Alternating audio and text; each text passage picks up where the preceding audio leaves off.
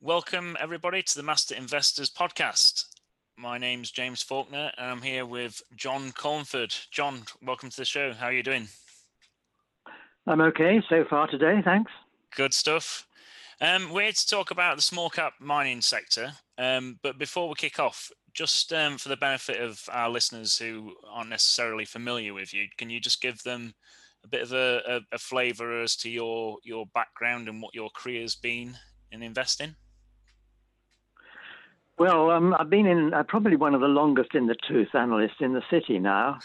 I came in the 1970s, having had a 10-year career in fairly high-level defence engineering, where I'd had to have pretty high-level in engineering qualifications, and ended up in my last job as a project manager, spending in today's terms about 100 million a year, I suppose.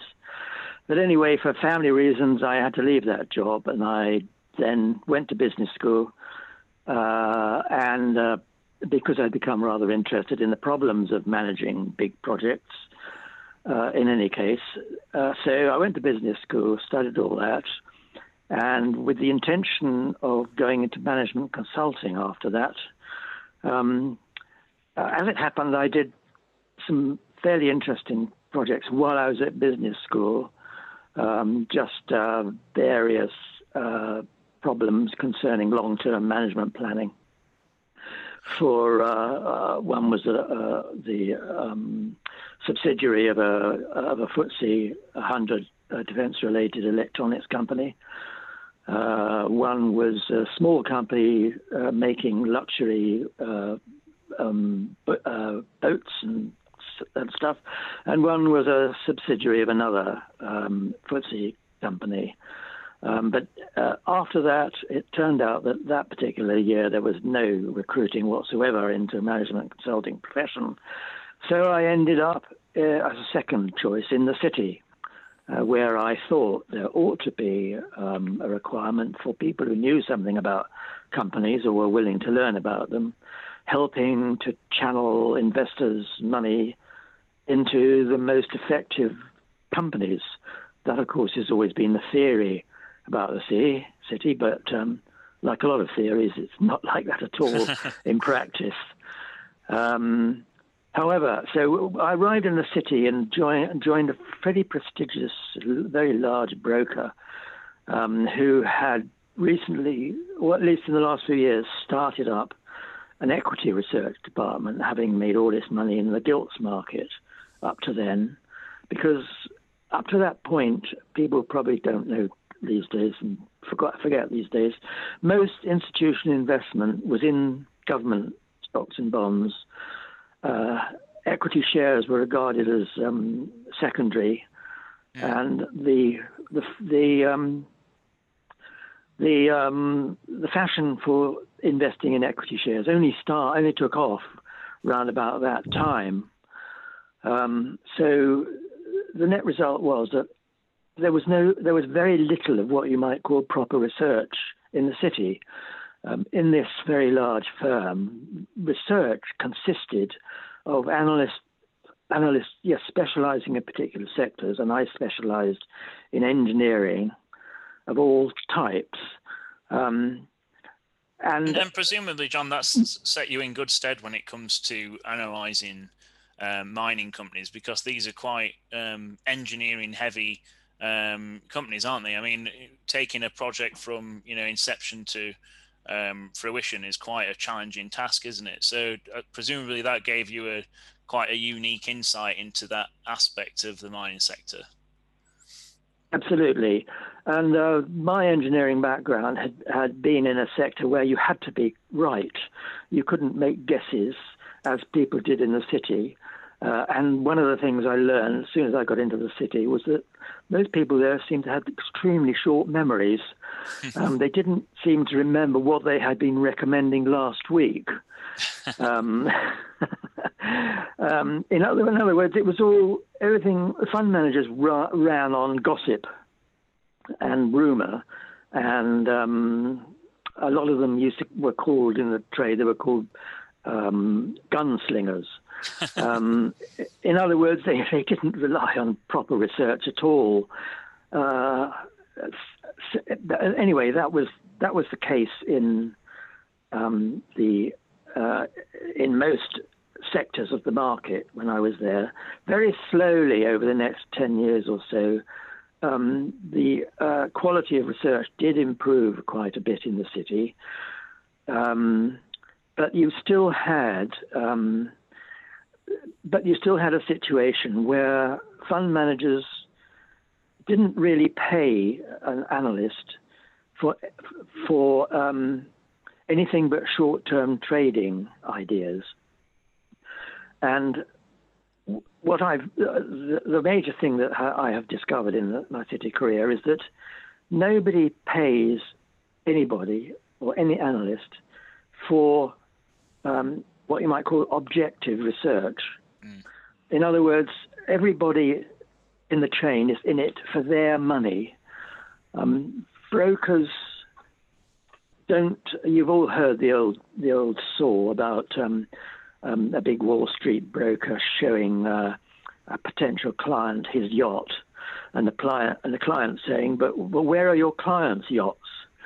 And of course, there weren't any. There aren't any. The brokers made vast amounts of money, basically either these short-term trading ideas, or in the case of their official house stocks, they were there to sell those stocks to investors and to fund managers. They weren't there to advise the fund managers which stocks to buy or whether there might be a snag in the companies that they're trying to sell them. And miners are really very similar. They will tell investors that, oh, we're all in the same boat. Our interests are aligned with yours. In fact, they're not. Especially the sort of miners that I look at, who are not just small ones, but medium-sized, what might be called early-stage miners. They want investors' money, and of course they will tell you any tale in order to get it, just as their brokers will, just as the presentation platforms that they pay to make presentations to investors also want. They want the money from their client presenters. They don't earn any money from the people out in the audience. So their interests are not to satisfy the people out in the audience with correct, objective opinions about their shares, about the shares that they're pushing. And I suppose, John, with the small cap mining sector, the opportunity to sort of pull the wool over investors' eyes is even greater than it is in the rest of the stock market, isn't it? Because it's such a technical area, and unless you're you've got a background in that that industry, it's going to be quite difficult for most investors to reach a kind of to attain a level of understanding that actually sets them in good stead when it comes to picking stocks. Would you say that's right?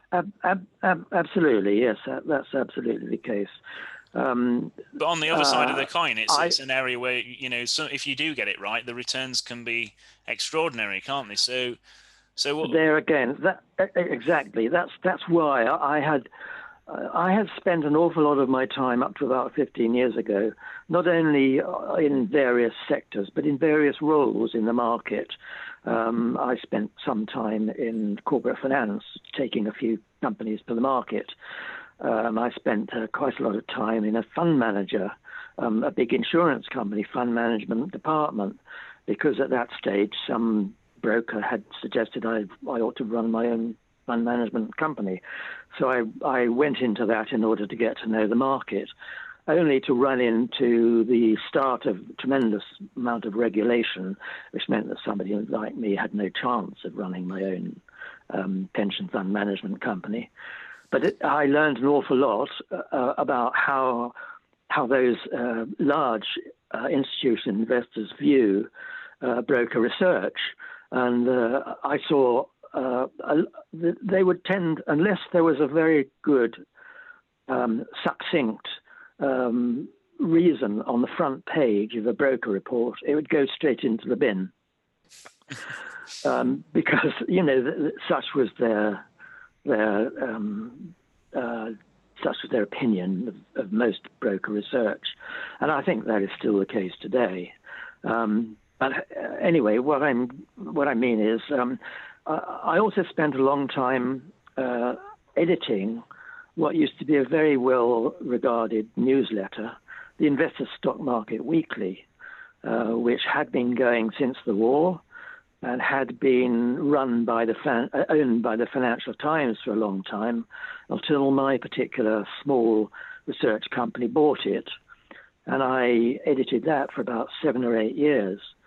So my interests began to turn to those of private investors. In other words, investors not in institutions, but those who weren't very well supplied with, as you say, informative research about shares. And that after that stretch, where of course I covered a large part of the market, I came to the conclusion that because my real interest, basically because I was once upon a time an engineer, my real interest was in the quality of the research and the accuracy of research into more and more complicated companies, and none could be more complicated than mining. And I started concentrating on mining about 2005. But since then, I can't claim to be an expert in the whole mining sector, because I tend to go by what I think are interesting looking companies where I think the research is wanting in one way or another. And I've tended to concentrate on those sorts of companies. And of course, because if they're not very well researched, getting it right is, as you say, gives you scope for really much better returns than you would get in any other sector of the market. So you can sum up the attractions of the mining sector by saying that you get the timing of the commodities markets right, and then look at miners in very great detail. And if you get that right, then there's scope for much more returns than anywhere else. I came to fail to understand why my fellow analysts back then stayed stuck into one particular market sector for years and years and years. I couldn't understand it, except by realizing that in those days, they all got paid vast amounts of money by the brokers who never take the slightest notice of their recommendations, but they paid their commissions to the brokers so that there could be somebody there who they thought would be some sort of specialist who could answer their questions when they wanted them. And that really was the basis on which analysts used to earn vast salaries back then. It's all completely changed now, of course. Regulation has completely wrecked the market for research. Analysts are fewer and fewer and farther between.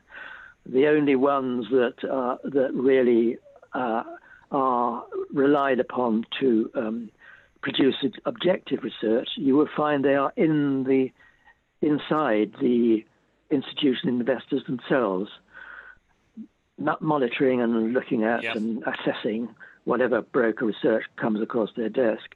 So, of course, investors outside those major investment companies don't get to see any of the proper research that what you might call the buy side analysts look for inside a major institution. So, and if you like, that's been another one of my interests, has been trying to plug that gap. Not that I've had much success, because nobody pays you to do that.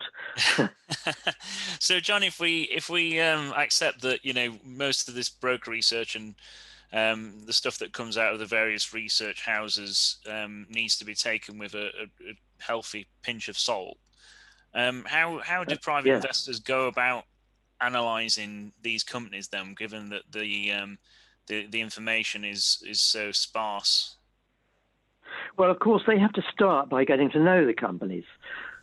by all means go along to these presentations, which are they're very informative. When I want to know a company, I will go along to a presentation to start with, and gather as much information about it as possible, realizing that you won't be given the warts and all. You won't. The entrepreneurs who run these companies, they've got to be over optimistic, otherwise they wouldn't be doing it. So obviously, you've got to realize that they are biased, and they're not going to emphasize the fact, first of all, for a mining company, that they're going to want your money at various stages along the way. That the share price probably won't reflect their hopes for what it will be eventually. In other words, the money they want from you, they might be raising from you at lower and lower prices as time goes on. And that's a good point, isn't it? Because a lot of private investors in these small cap miners end up being hooked in by the promise of, riches to come, but then they see the shares continually falling on the back of, placing after placing after placing. Absolutely. So, yeah, I mean, right. how does an investor make sure that they get in at the right point and make sure that they avoid all that dilution to come then? Well, there is, of course, a standard theory about the performance of a typical early-stage startup mining company. If he's an exploration company, he'll start with a couple of drill results, and from a very small market cap base. If those drill results look attractive, you'll suddenly, a bit like Greatland Gold and recently Orosur Gold, that will start a sort of momentum among private investors who will just think to themselves, goodness me, this could turn into a bonanza.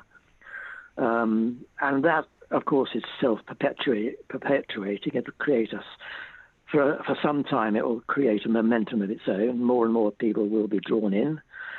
And so you get to a stage where miners like that, or early stage miners like that, get to be far too expensive. The market will suddenly realize that, and we'll have a stampede to sell off again. When it becomes obvious that maybe there's an awful lot of gold or zinc or copper in the ground, but it's going to take a lot of money to develop it and get it out. And that, of course, is the next stage of a typical mining share, where it will sink right back again, just as Sol Gold, for example, has done. Yeah. While people worry about how it's going to be funded and what the value will be once it is funded and finally in operation, bearing in mind, of course, that the timeline from striking a bit of gold in the ground and actually starting to produce it is more than 10 years, probably. And what investor is going to hang around for that length of time? This is kind They're of going where to take their money and run when they've got some money to run with. Yeah. Sorry. Yeah. And this is kind of where the terms NPV and IRR come in, isn't it, John? Because and you've spoken about these quite often in your column, haven't you? That investors often look at the things like the NPV and take that as a good indication of the value that's out there when it might not necessarily be. Well, that's absolutely correct. People, analysts and companies sometimes in talking to investors will use an NPV because for a mining project where you've got to spend an awful lot of money to start with, and then the money you get in might be fairly erratic after that. There's no sort of conceivable way an investor can think of how do we value this. Applying a PE ratio doesn't work, simply because for most mining projects, there's probably not more than 10 years of life in them. and a PE doesn't work in that regard. Looking at a dividend that they might get. Similarly, I mean, you can't rate a company on the basis of its dividend if the dividend isn't going to last very long. Yeah, yeah. The only way that approaches a thumb in the air idea of value is to use an NPV. But the trouble is, just to be clear, sorry, just for the listeners that aren't aware, NPV is referring to net present value. It means the net present value. What it is, if you like, very simply, it is the eventual profits that you will get from that particular project, minus the initial capital cost to develop it. But because those are all spread over a number of years, you have to discount whatever you're paying out and whatever you're going to get back by some discount rate over each year of the life of the mine. And in that way, you add up, if you like, the discounted profit, shall we say, in year 5, which is discounted at 5% a year, means you only take half of it or whatever it is. You add all those up and you arrive at, hey-ho, this is the net present value of that particular project. But the snag with that is that the only net present values that are usually available to analysts are the ones that are worked out by the mining consultants who work out a complete plan for the investment and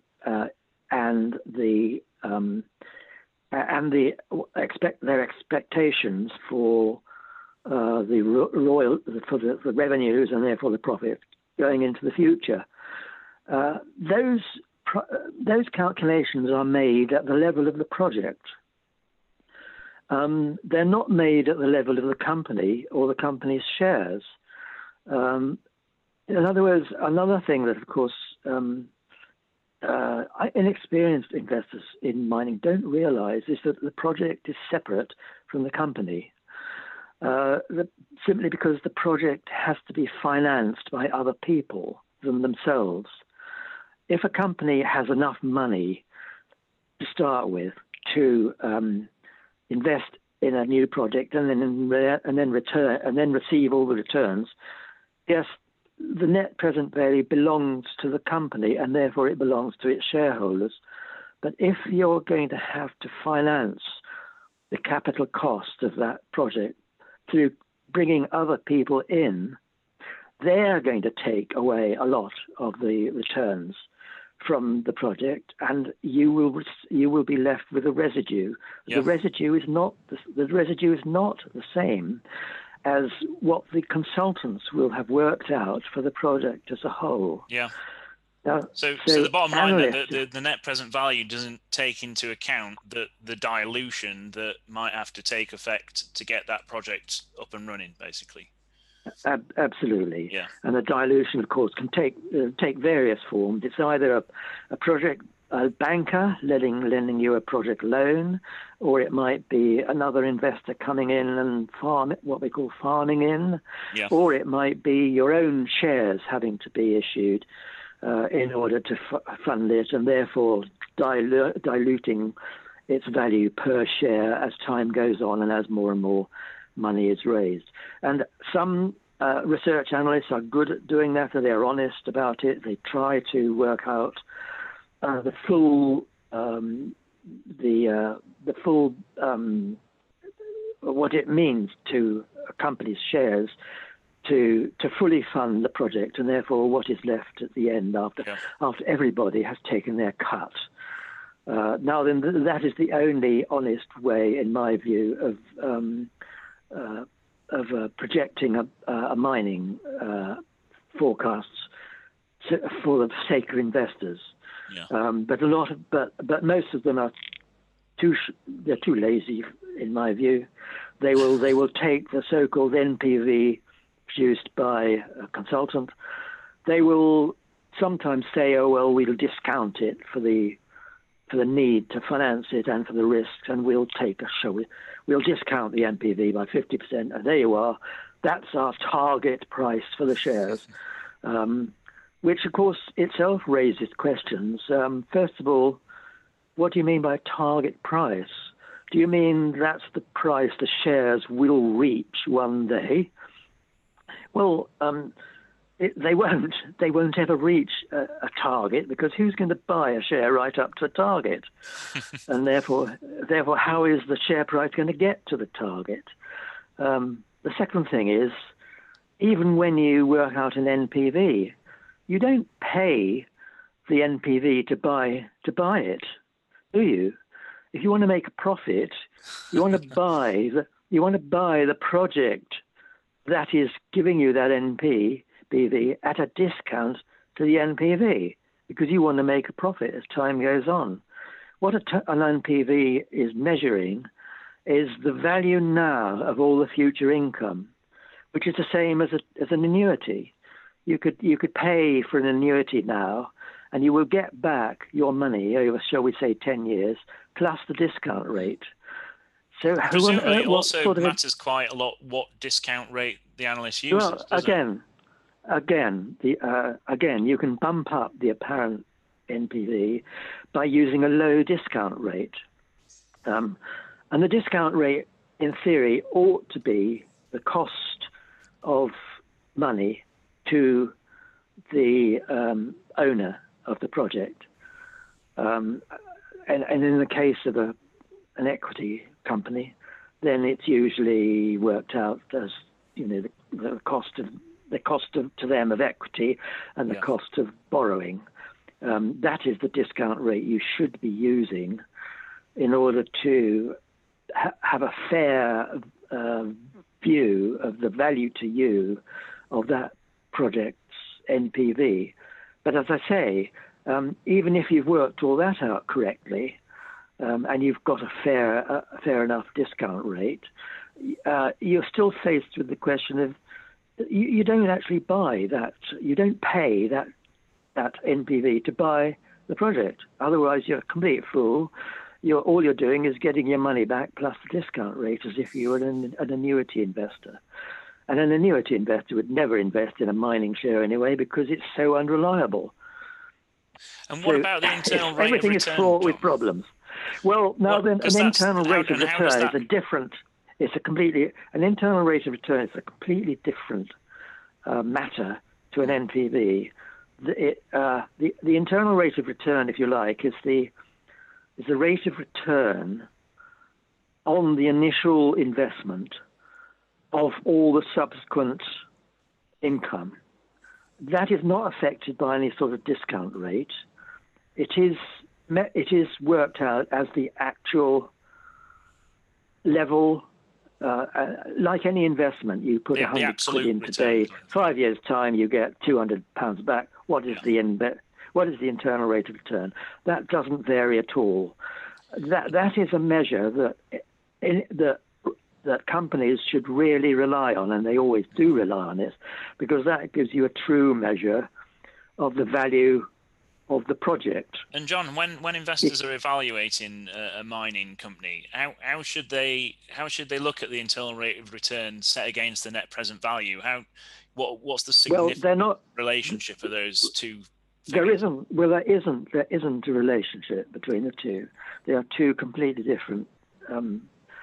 They are two completely different measures that come out of the flow of cash, if you like. The flow of cash. But in terms of an investor, when they come to evaluate a mining investment, what should they be looking for when they look at those two numbers? Well, the internal rate of return is a measure that loan providers will look for, because a bank will probably perhaps lend you a project loan at, shall we say, 10% a year over, shall we say, 10 years. If it's faced with a project that wants its money and it has an internal rate of return of 20% over that time, the bank will know that it is covered, provided that internal rate of return is met. The bank knows it will get its money back. NPV won't tell him that at all. Because an NPV, first of all, it depends on the discount rate. But not only that, but an NPV doesn't tell you anything about the time scale, except that by way of the discount rate, it doesn't tell you when you're going to get your money back, whereas an IRR does. One thing that that again, investors probably don't realize is that you can get the same NPV from two totally different flows of cash and two completely different IRRs. So an NPV only gives you a tiny bit of the whole picture, is what I mean. And yet, most analysts and most brokers will push the NPV as the be-all and end-all of the value of whatever mining share they're pushing you into. So that is where good quality research can be separated from bad quality research. Right. But as you said earlier, there are so many factors involved in a mining project and in a mine itself, such as the grade of the ore, such as the initial capital spend. So many of these that mining companies are tempted to list them all in order of merit, if you like, and show themselves up against other miners in some sort of better light, which again, it depends on which particular measures you use. And there are so many measures that you can pick and choose. Sometimes the measure that will show you as much better value than somebody else, while conveniently forgetting other measures which might show the opposite. What about the different milestones in the life cycle of a mining project, John? How should investors understand, like the key points, such as, like the preliminary economic assessment and definitive feasibility study, and all these different parts of a project's life cycle? What's the significance of those? Which ones should investors really be these are sort of a regulatory requirement, if you like. There are standards to which mining projects and owners have to meet in order to publicize or to publish details about their projects. And there are preliminary economic analyses, there are preliminary feasibility analyses, there are all the way up to what is called a bankable feasibility study, which is the most detailed and the most accurate. And of course, these can take an awfully long time and cost a tremendous amount of money to produce. But they are the only means by which potential investors can monitor, if you like, the progress of a miner towards eventual production and eventual value. If you like, these types of reports are getting you closer and closer to a proper estimate of the costs and the final profitability of a project. And in order to understand everything involved, it's always a good idea to thoroughly read one of these reports. They can run to 200 or 300 pages of very detailed technical information, and I get the impression that an awful lot of brokers don't read them. There again, it's where a bit of an engineering or technical background or a numerate background helps you. So they are extremely important, but there again, sometimes need to be taken with a pinch of salt, because even a bankable feasibility study is not considered to be better than 10% accurate either way. So that means that brokers who puff a share, quoting an NPV taken from consultants' NPV report, and then quotes a share target to within 2 decimal points, which I see some analysts do, is showing you that he doesn't know what he's doing. And John, when we sort of get further along in the sort of the life cycle, when a company's looking to maybe find a finance partner, a joint venture partner, or even sell the project in its entirety, what factors might stand out, do you think, to make a company attractive in that sense? Well, there again, I said that getting these various feasibility studies was a step along the way to discovering the real value, but at the end of the day, it is how it is going to be financed that enables you to work out who gets what slice of the returns, if you like, including the shareholders who are at the bottom of the pile. And that is what is known as financial close. And this is when everybody concerned, all the lenders, all the participants, all the builders, the mine constructors have put in all their quotes. The insurance companies, the guarantees from the local governments usually are required. When these are all put in together, and the whole jigsaw of the financing is complete, then you can work out everybody's value. Not really before that. Can a shareholder really understand what he's going to get at the end of the day? Provided it all works out as planned, of course, which it often doesn't either. So up to that point, it really is kind of, it's just as much as an art as it is a science, isn't it, valuing these companies? Very much so. There again, simply because you often find that depending on the level of ignorance about the project out there in the market or among analysts or whatever, and including the company itself, you will find a share price doesn't really reflect the reality. And so the art is to time your analysis of the company and your recommendation in some way when the share has got the wrong momentum, either way, if you like, remembering that it's the momentum that has driven it, and it might depend on a lot of ignorance. Your input is to try and find a place where you can say they're all wrong, and this is what the value should be.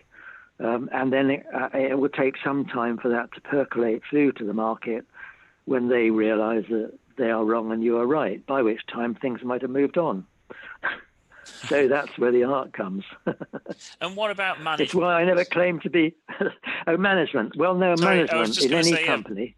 Because we always talk about management having skin in the game, don't we? And that, if management are aligned with shareholder interests, that's always a good thing, isn't it? But when we come to mining companies, we often find that, management might have a decent shareholding, but they might also have a ton of warrants and options. So you've got to dig a little deeper, haven't you, when it comes to making sure that management's interests are completely aligned with shareholders? Absolutely. And of course, in an early stage company, there often are lots of warrants and options. Yeah. And you could say that if management has got warrants, then they've not put any of their money in, have they? But if they've got some shares from the very beginning, yes, they have put their own money in. So you've got to differentiate between the skin that management might have put into the game at the very beginning and what they might continue to put in and not necessarily by way of just collecting warrants.